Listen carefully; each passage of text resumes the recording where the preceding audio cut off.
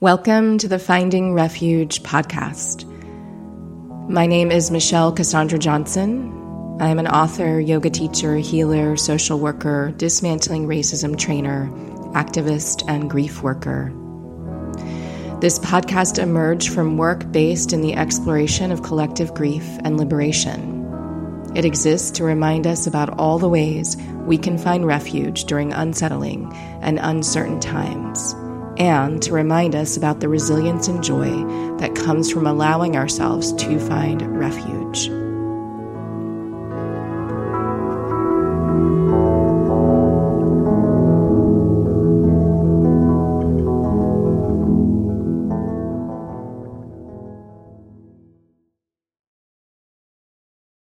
Before we dive into today's interview with Mickey Scott Bay Jones, I want to share information about an upcoming opportunity that may be of interest to you. I've teamed up with Stephanie Ghostin Paul and Tristan Katz to bring you the art of skillful facilitation, presencing race, gender, and collective healing. This advanced facilitation training will take place from March 17th through the 21st. Here's a little bit more about the training. Throughout our time together, we will build culture, develop shared language, offer frameworks focused on race and gender identity, and explore social location and intersectionality. We'll emphasize a conversation about how we, as facilitators, can center race in our equity work, while also honoring the realities of gender diversity and how that might play out in these settings. This will be an opportunity to cultivate a community of practice. We'll focus on noticing harms that occurs in group spaces where people hold many different identities. We'll be meeting via Zoom and have two-hour sessions each day. We are only accepting a small group of folks for this advanced facilitator training, and we'd love for you to apply. For more information, visit my website, michellecjohnson.com. Click on events, and you will see the link to the Art of Skillful Facilitation application. We'll also include this link in the show notes. Now, on to the episode. As I mentioned, this episode is with Mickey Scott Bay Jones. Mickey uses she, her, and diva pronouns. Mickey is the justice doula and accompanies people as they birth more love, justice, and shalom into our world. As a womanist, contemplative activist, movement chaplain, certified Enneagram coach and trainer, and nonviolence practitioner, Mickey supports students, clergy, activists, and everyday leaders in a variety of roles: speaker, writer, facilitator, pilgrimage guide, consultant, and teacher.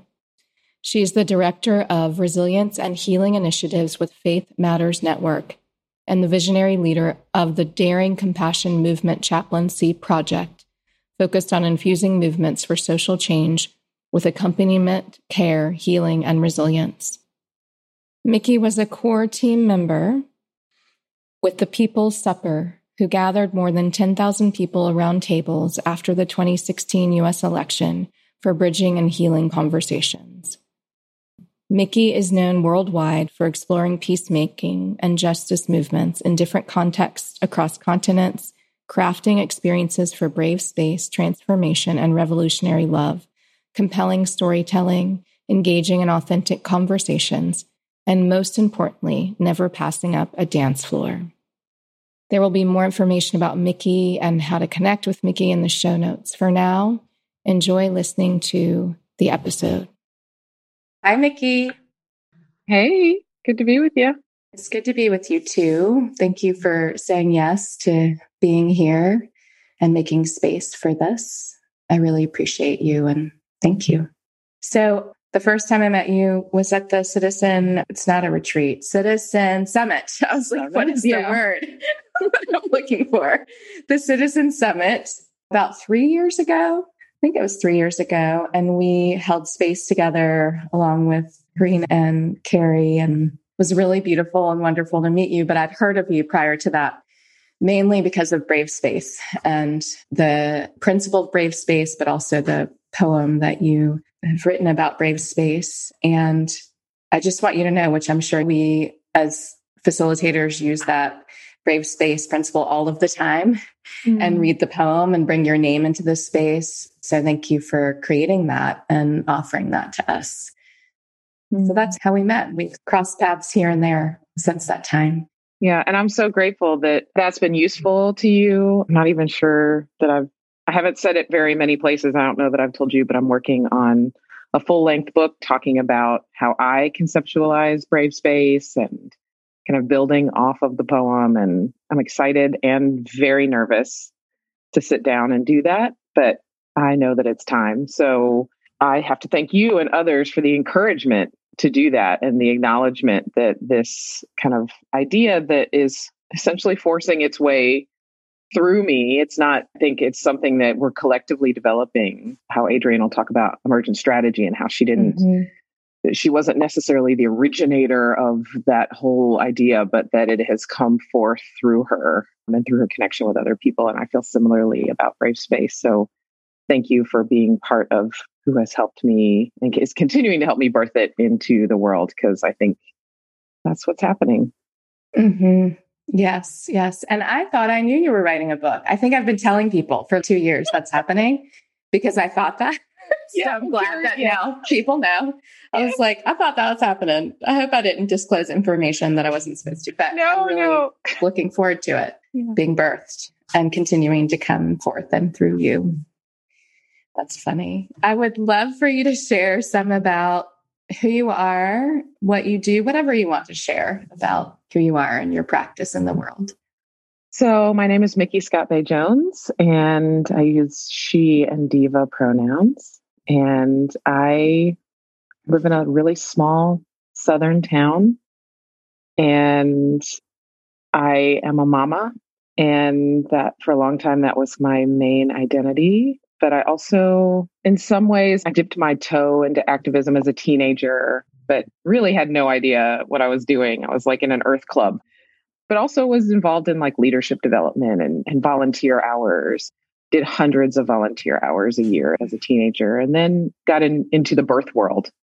So I was a birth doula and childbirth educator and IBCLC lactation consultant and trained others in that field. And that's really where I started to learn about activism and about holding space, because I really started as a La Leche leader. So I started in rooms full of mothers and babies and toddlers. And when you can facilitate a meeting where half the moms have a kid hanging off of one breast and chasing another kid and stepping over toys and everything, you can facilitate anything. After over a decade of that work, I shifted into the worlds of theology and faith and justice work. And so now I call myself the justice doula, and I really envision myself helping people birth more love, justice, and shalom into the world.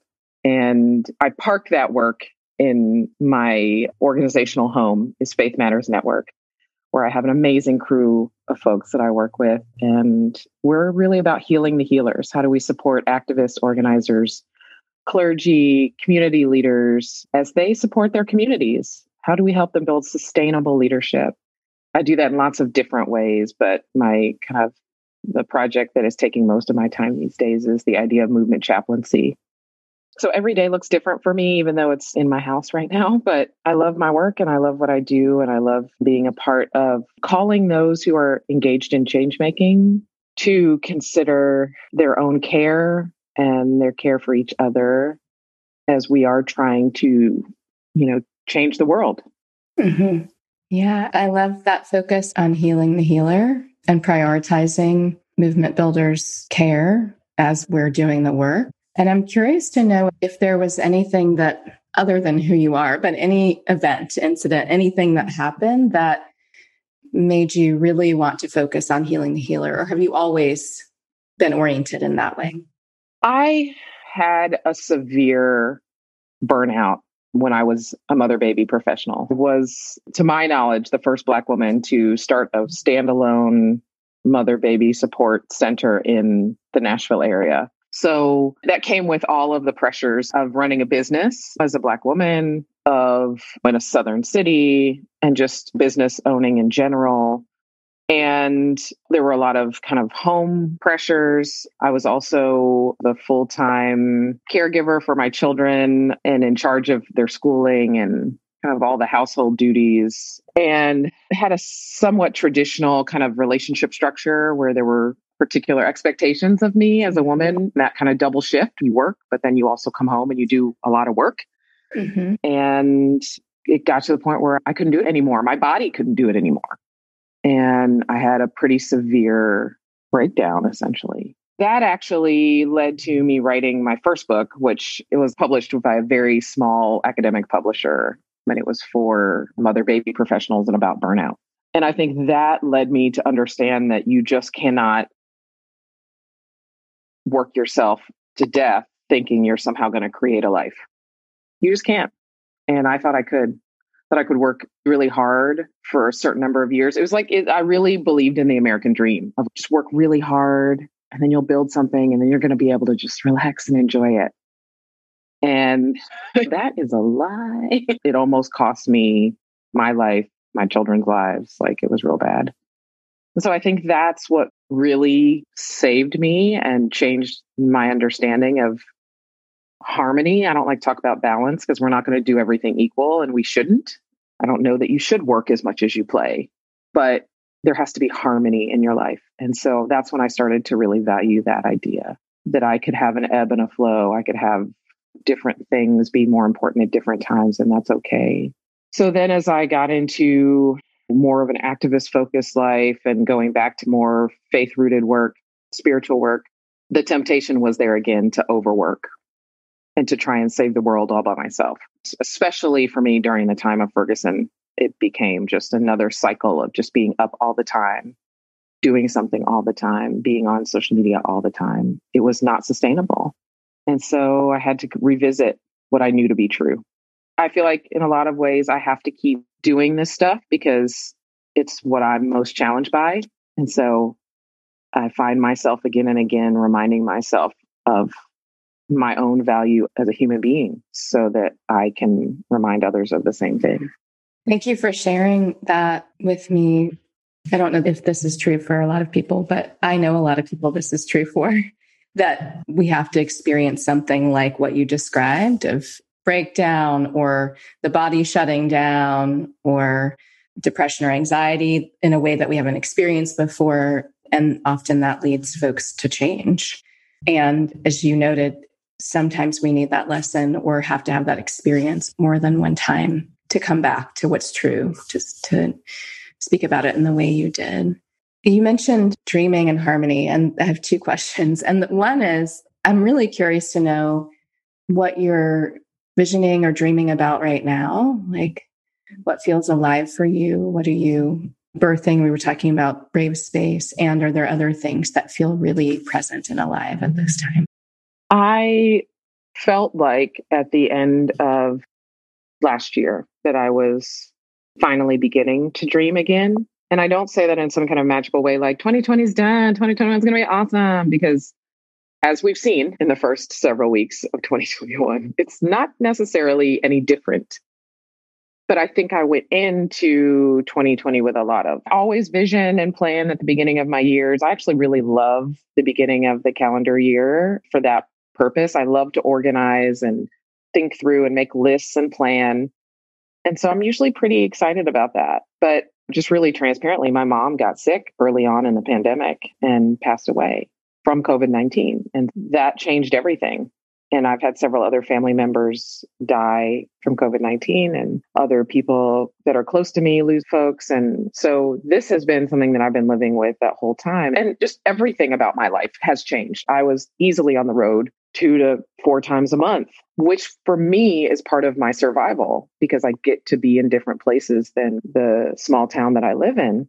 In order to survive, I had to change a lot of things. I had to create margin. For me, travel in some ways creates quite a bit of margin for my life because there's just some padding there, right? Oh, I can't work now because I'm just checking into the hotel and I need to settle in. And so I had to find a way, being at home constantly, to create margin, create some padding around my life, around the things that I do instead of just working all the time when I'm at home in front of a computer. So it got stripped down. And there were a lot of emotional things I was dealing with, I think, in the last year. There was a lot of work that had to be done because my work in supporting activists and organizers sure doesn't stop when we have a year that's full of organizing around both racial justice and medical inequity and just the COVID crisis in itself.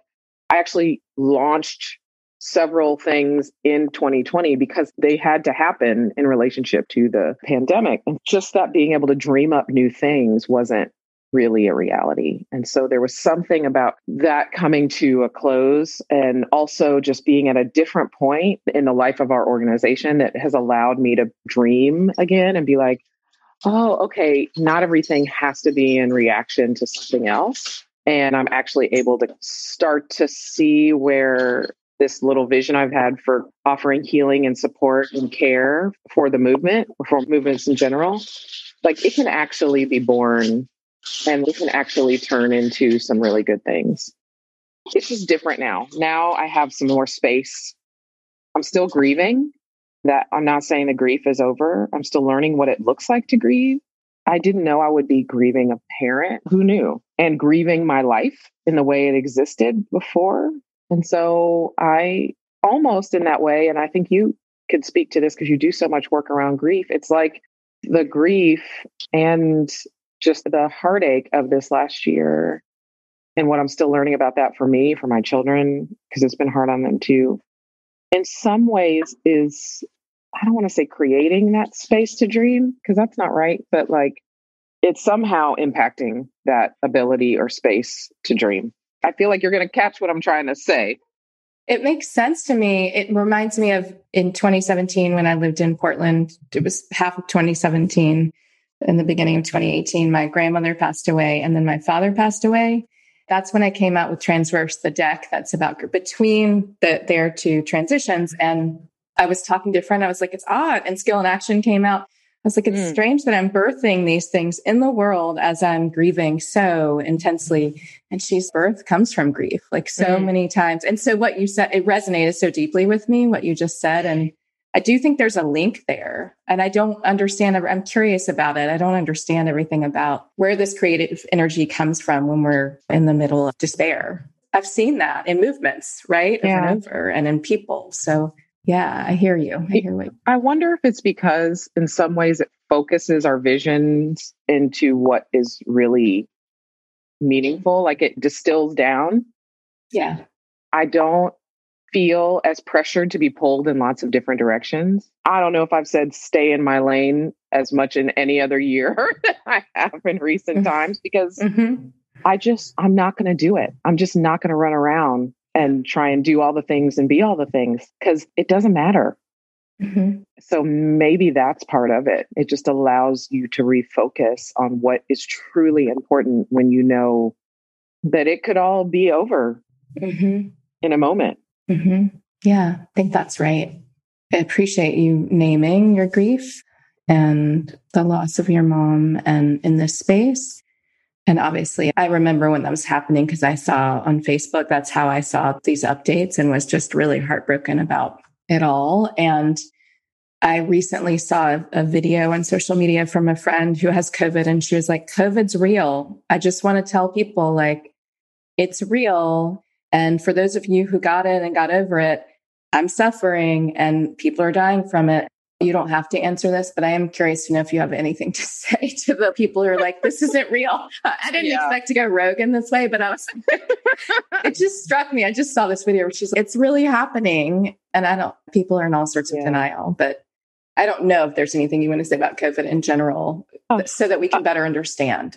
Yeah, it's just shocking, not shocking. It's sad. I have to stop for a minute and get in touch with my feelings. Like, it's still sad to me that people would even still need to make a video or a statement that it's real. And I think that the pandemic has just revealed yet again the disparities all over the world, but particularly in the United States of America, the disparities around healthcare and environmental justice and all kinds of things, because it's not just that Black people Indigenous people, various people of color are impacted in different ways by medical care. That is true. But the impact is long before we get to the hospital. And so we're already at a deficit. And so that's why there are more of us that get sick and get sick really badly and die.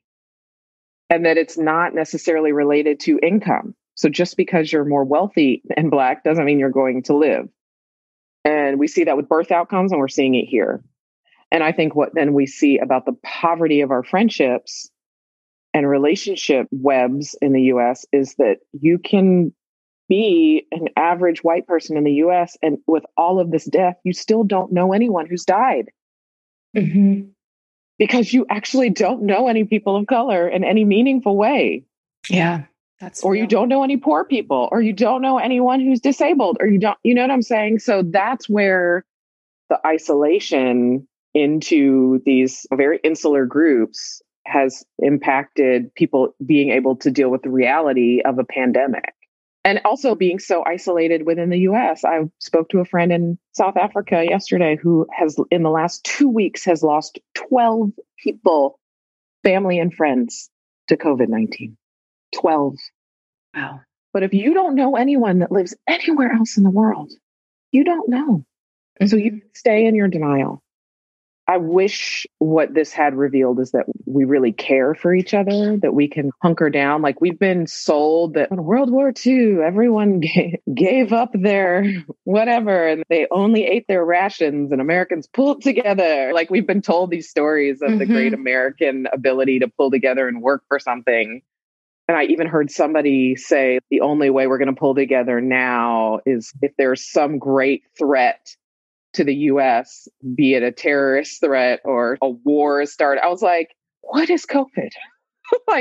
We haven't pulled together over that yet. You're still looking for something for America. And I don't even know what I would say to people, because I think it's just, I don't know what to say to somebody who might not think it's real now. I think it's important for people who are involved in wellness stuff, involved in spiritual stuff, to know that's not going to save you. My mother prayed every single day of her life. One of my memories as a child is if I walked past her bedroom at 8, 9 o'clock at night, she would be on her knees beside her bed reciting her prayers. So it wasn't because she didn't pray enough or believe enough. So that none of your daily yoga practice, your daily prayers, your incense, none of that will save you. If you do escape it, that's not what protected you. There are too many young, healthy people who have just dropped dead with this virus. If you're wealthy, that's pretty much the only thing that will save you. That's pretty much the only thing. It's difficult because it feels continual gaslighting from everyone.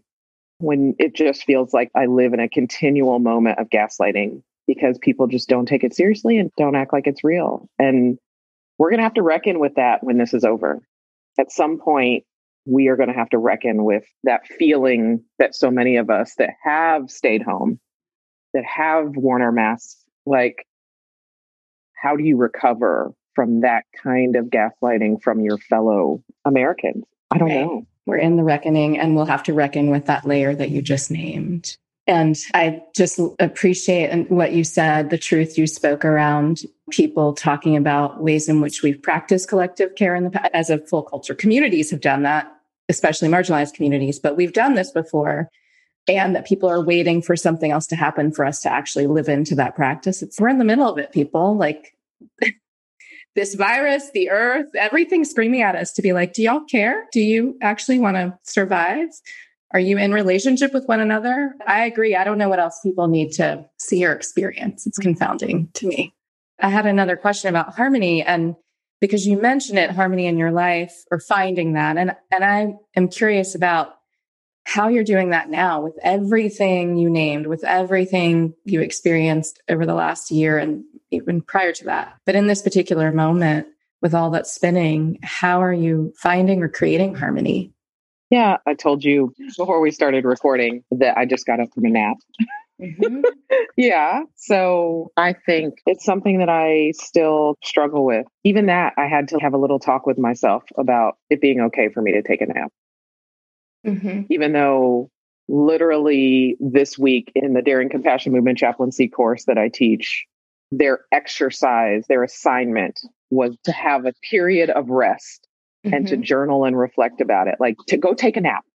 And what does it mean to practice rest? And do you have anybody who you can talk to about needing to practice rest and that you are in community around that? I am sitting here telling them all these things they need to know and do. And then when it comes time for me to do it, I'm like, should I be working? And I need to do it. Like talking to myself about my to-do list when what I needed, because of where I am in my cycle, and I'm a perimenopausal woman. We're in the middle of all sorts of bizarre things happening with our government. There's just a lot, and it's go take a nap. It's not a big deal. For me, there's a lot of self-talk that comes in this whole building harmony into my life. I have to talk my way through, like I have a paper planner. I need to be able to write things down. For me, it's almost like I can feel my week if I can write it down. Yes. So I have to write down what I'm going to do. And I like to see how my days ebb and flow. Like I can start one day really early in the morning, but then the next one needs to start later so I can sleep in. I have to look at what the flow of my week is going to be, or even 2 weeks at a time sometimes. And in my planner, I have to have a month layout, and I have to then have the weeks. I don't necessarily have to have it every day, but I do need to know what my weeks are going to look like hour to hour, and do I have spaces for all these different things? And I need to have some space in between meetings. Days when it's like back-to-back meetings, those are going to exhaust me. It's almost like a continual feedback loop, right? Like I can look at the week before and go, ooh, was I exhausted? Okay, this week needs to look more like this. Constantly adjusting the times that are available on my calendar, making space to do things like cook, because then that's an activity that it's going to take me time to do. And then also, okay, what days am I going to eat out? So there's a lot of life planning that helps me build in the harmony, build in, I am such a doer. I have to build in, okay, Friday night's going to be movie night with the kids. There are people who don't have to do that because they're naturally inclined to, let's have a hangout time, kiddos, or like they're all just going to end up piled on the couch in the evening. I'm never going to do that. Just never going to happen. I have to spend a lot of time doing that in a way to give me permission to do it. Another way that I trick myself is I actually write in my calendar when I'm going to eat dinner. I have to have very easy meals. So I do like order smoothies, like the frozen fruit is like in the cup. You dump it all in your blender and you dump in the milk. And then I have to do stuff like that in order to make sure I eat breakfast. Every Sunday, I plan out the movement classes I'm going to do online. And I go ahead and I sign up for all of them. And I've already paid for the pass. And so if I sign up and I pay, I'm pretty much going to do it because it's already in there and I have to do it. And I don't go by anybody else's rules. Like people are like, get up at 5 a.m. Even Alice Walker, who I love, is I would get up at 5 a.m. and right before my daughter was awake. You know what, Alice? And I've not said this to her. I've not said this to her face. I have met her, but I've not said this to her face. But I'm like, that's not going to work for me. I'm not a 5 a.m. right before the children are up. It's just not ever going to happen. Right. But I can try and schedule in the first 2 hours of my day before I take a meeting. Or if I don't, that's fine. For some reason, I have an 8 o'clock meeting or 9 o'clock meeting. Then I'm going to like the first 2 hours after that first meeting. I'm going to block off or whatever. You don't have to get up and work out at 5 a.m. Or you don't have to do every day of the 30 days with whatever yoga on YouTube. If you make it once that week, fantastic. So I've had to learn to be gentle with myself. And the 5 or 10 minute yoga practice that somebody offers at the end of a day is just fine. If that's all I can manage to do. The bed yoga. There are bed yoga sessions on YouTube. Praise God. Do that. That is enough of moving your body if that's all you got in you today. If you just need to do the yoga nidra, like you just need to go to sleep, do it. Like, and I have had to give myself that permission because I won't do it. I'm going to be like, I have to do the most. Like, I'm going to relax the most, Stop it. I don't even know where my scale is in my house. I don't do any of that for weight loss. I know I've gained weight during COVID because I am up a size. Okay. But I don't know what my weight is. And it was really hard the first week of January because I was seeing all the ads on all the social media. And I was just like, oh, should I lose some weight? Like, I can tell. And I was like, stop. It's marketing and it's Right. working on you. It's just that, like, learning to take weekends. I used to really not have weekends. Mm-hmm. And now I'm like, sometimes I will be on the couch for most of Saturday, and that's fine. It is. And I usually will do a dance class. So I will sweat my brains out dancing for an hour, and then I'll lay on the couch the rest of the day. And I don't feel bad about it at all. You don't need to. You're listening to what you need. You're like tuning in. Yeah. And that to me is the harmony. Because I'm not going to do that all day, every day.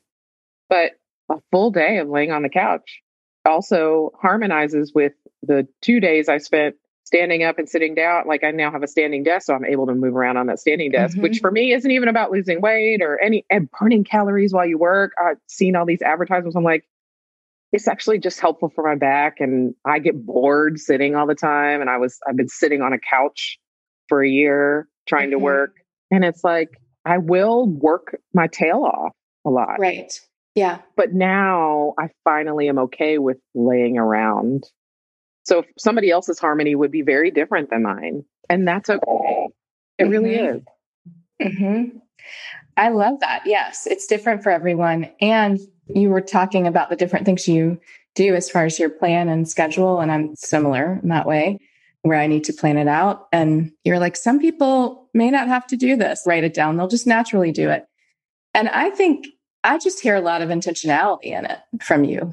Like, you're actually prioritizing being like, okay, on Friday night, I'm going to do this, or I'm going to sign up for the movement classes on Sunday for the week. And I just think that's intention. It's not, maybe you have to do it that way for it to happen.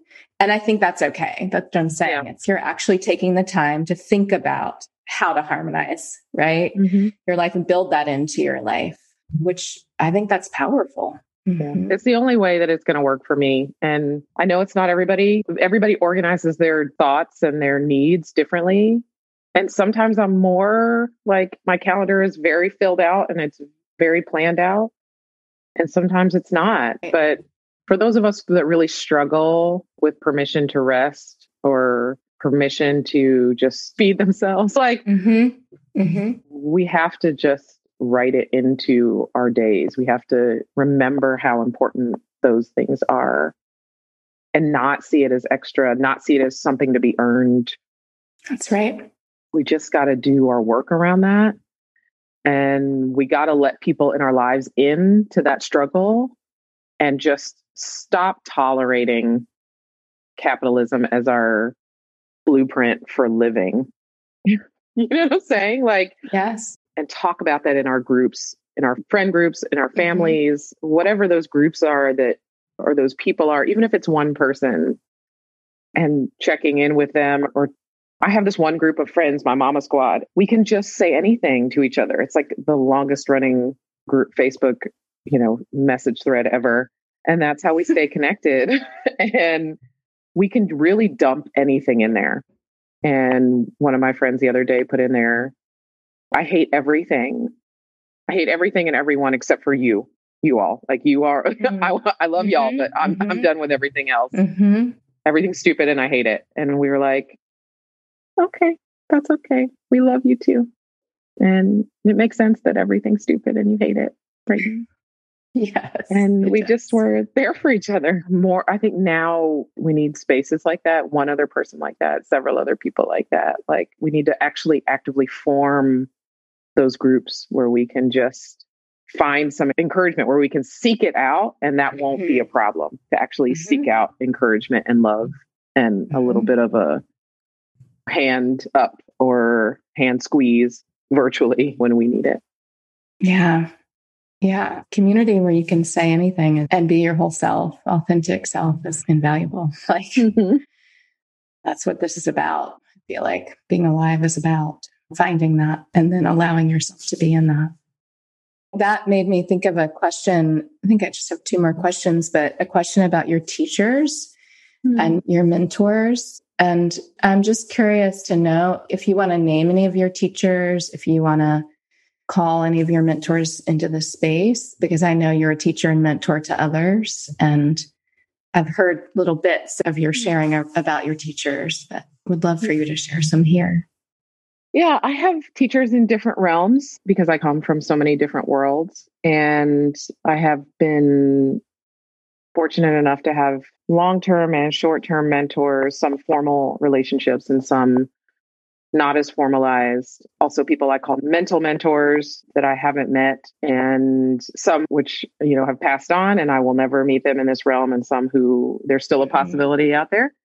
So I consider myself a womanist. So the tradition of Alice Walker, she was the first to coin that term, and then it's also become a theological term. And I have gotten to spend some time with Alice Walker, and those times have been incredible. And I don't know if they'll ever happen again, but I hope so. So she's a mentor, mostly in the form of her work. And even in those very small moments together, there has been enough wisdom poured out in those dinners and those small times together that I feel like have changed the course of my life, or even solidified the course of my life. She's very involved in meditation. And so I was actually able to participate in her leading a sit, which was just incredible. Our elders are complicated though, right? Even with Alice, there's been some things that she's said recently in years that have hurt people. And as people age, there are lots of things that happen. And so I have very interesting relationships with elders that challenge me, that sometimes are painful, that also I think really strengthen my empathy and grace muscles, because we don't really understand the depth of all the things that they've been through, especially Black elders who went through COINTELPRO in the 60s and 70s. We don't really understand the depth of all that they're holding. People like Mama Ruby Sales. And then, I was taught nonviolence by James Lawson, but that was a short-term mentorship. Like I don't have a rolling relationship with him, but he was a mentor to one of my main mentors, Reverend Doctor now, Alexia Sabatiera. And she's known as Juanita Appleseed, in that she has spread faith-rooted organizing throughout the country and the world, and has deep roots in immigration organizing. Is really part of the sanctuary movement, the original sanctuary movement, and now, and has taught me a lot about care and movements and about integrating your faith with movements. And so she continues to be a mentor for me, and in a formalized way, but also in a way that I know I can call her at any time for anything that I need. And then people like Jackie Lewis, who I consider my pastor and my friend and a mentor. But Jackie has taught me a lot about what it means to be a woman in leadership, and to be a woman who is very feminine, wears red lipstick and high heels, and as a Black woman has natural hair and a loud voice and laughs and cries, and doesn't have to change herself in order to be in charge and in order to be loving to the people that she leads. And a lot of that is me observing her, is her believing in and setting up my opportunities for leadership. And that's a really special mentorship that isn't, we're going to have this mentorship session and that one is definitely more organic, and just, it comes and goes when we both need it to, or when I need it to. In this Enneagram spiritual world, I have my teacher, Dr. Deborah Uten, who does a lot of the consciousness work.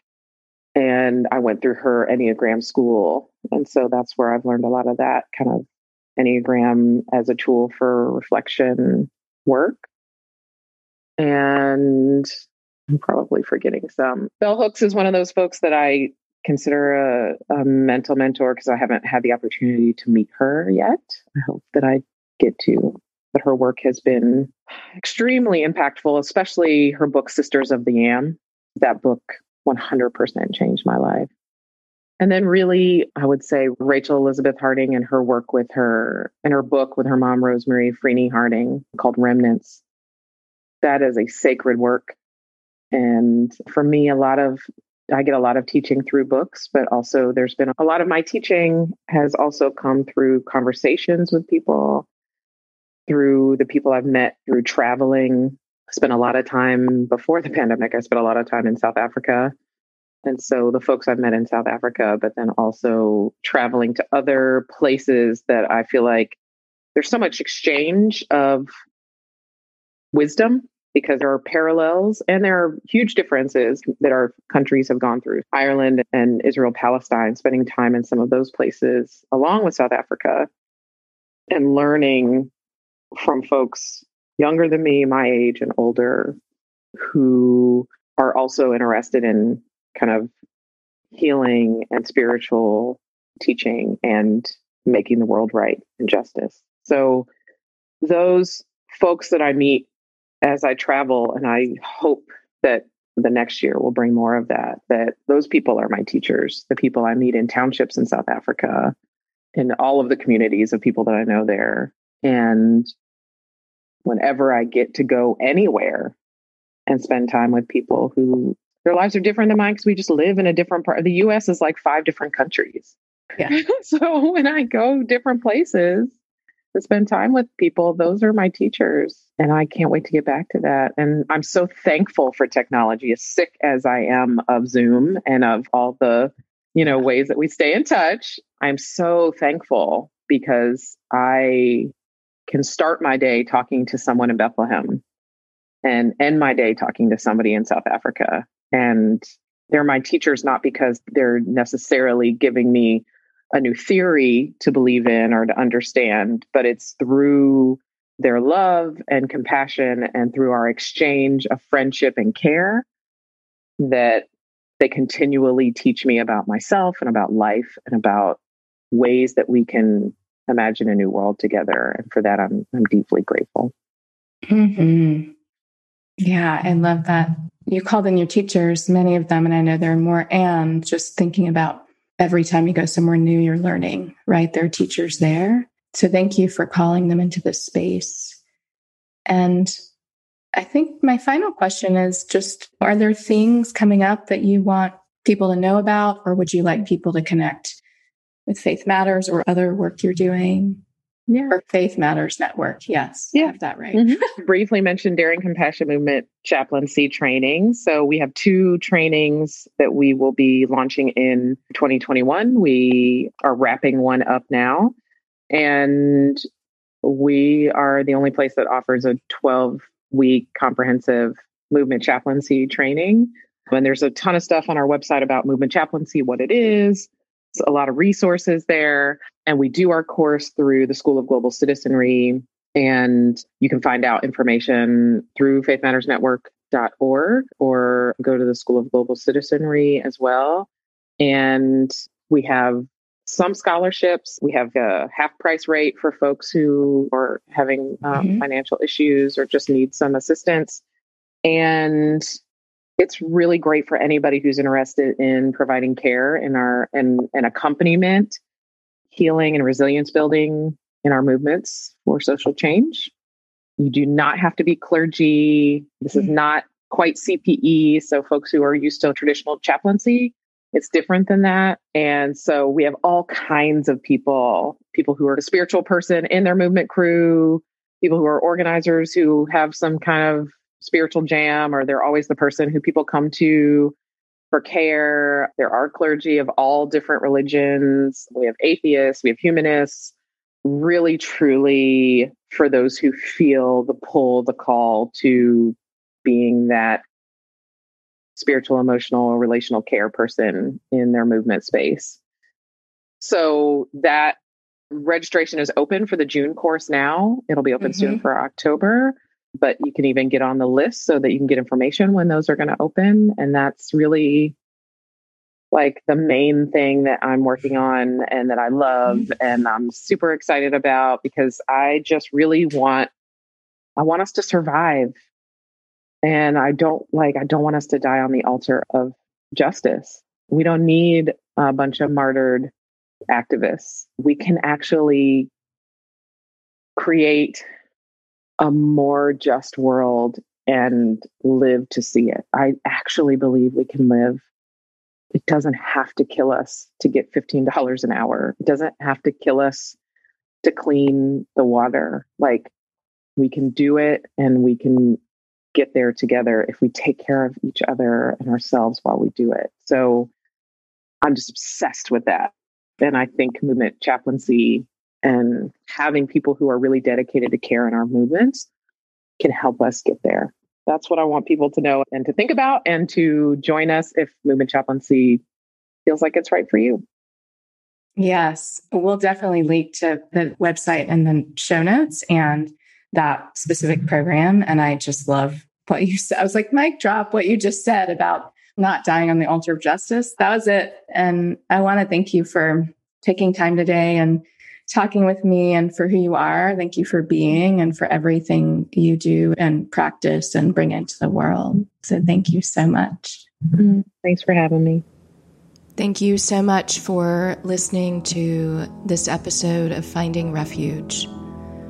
You can support Finding Refuge by sharing it with your friends, family members, and beloveds, and rating it on iTunes. You can support my work by becoming a patron on Patreon. My name on Patreon is Skill in Action. Thank you so much, and take care, friends.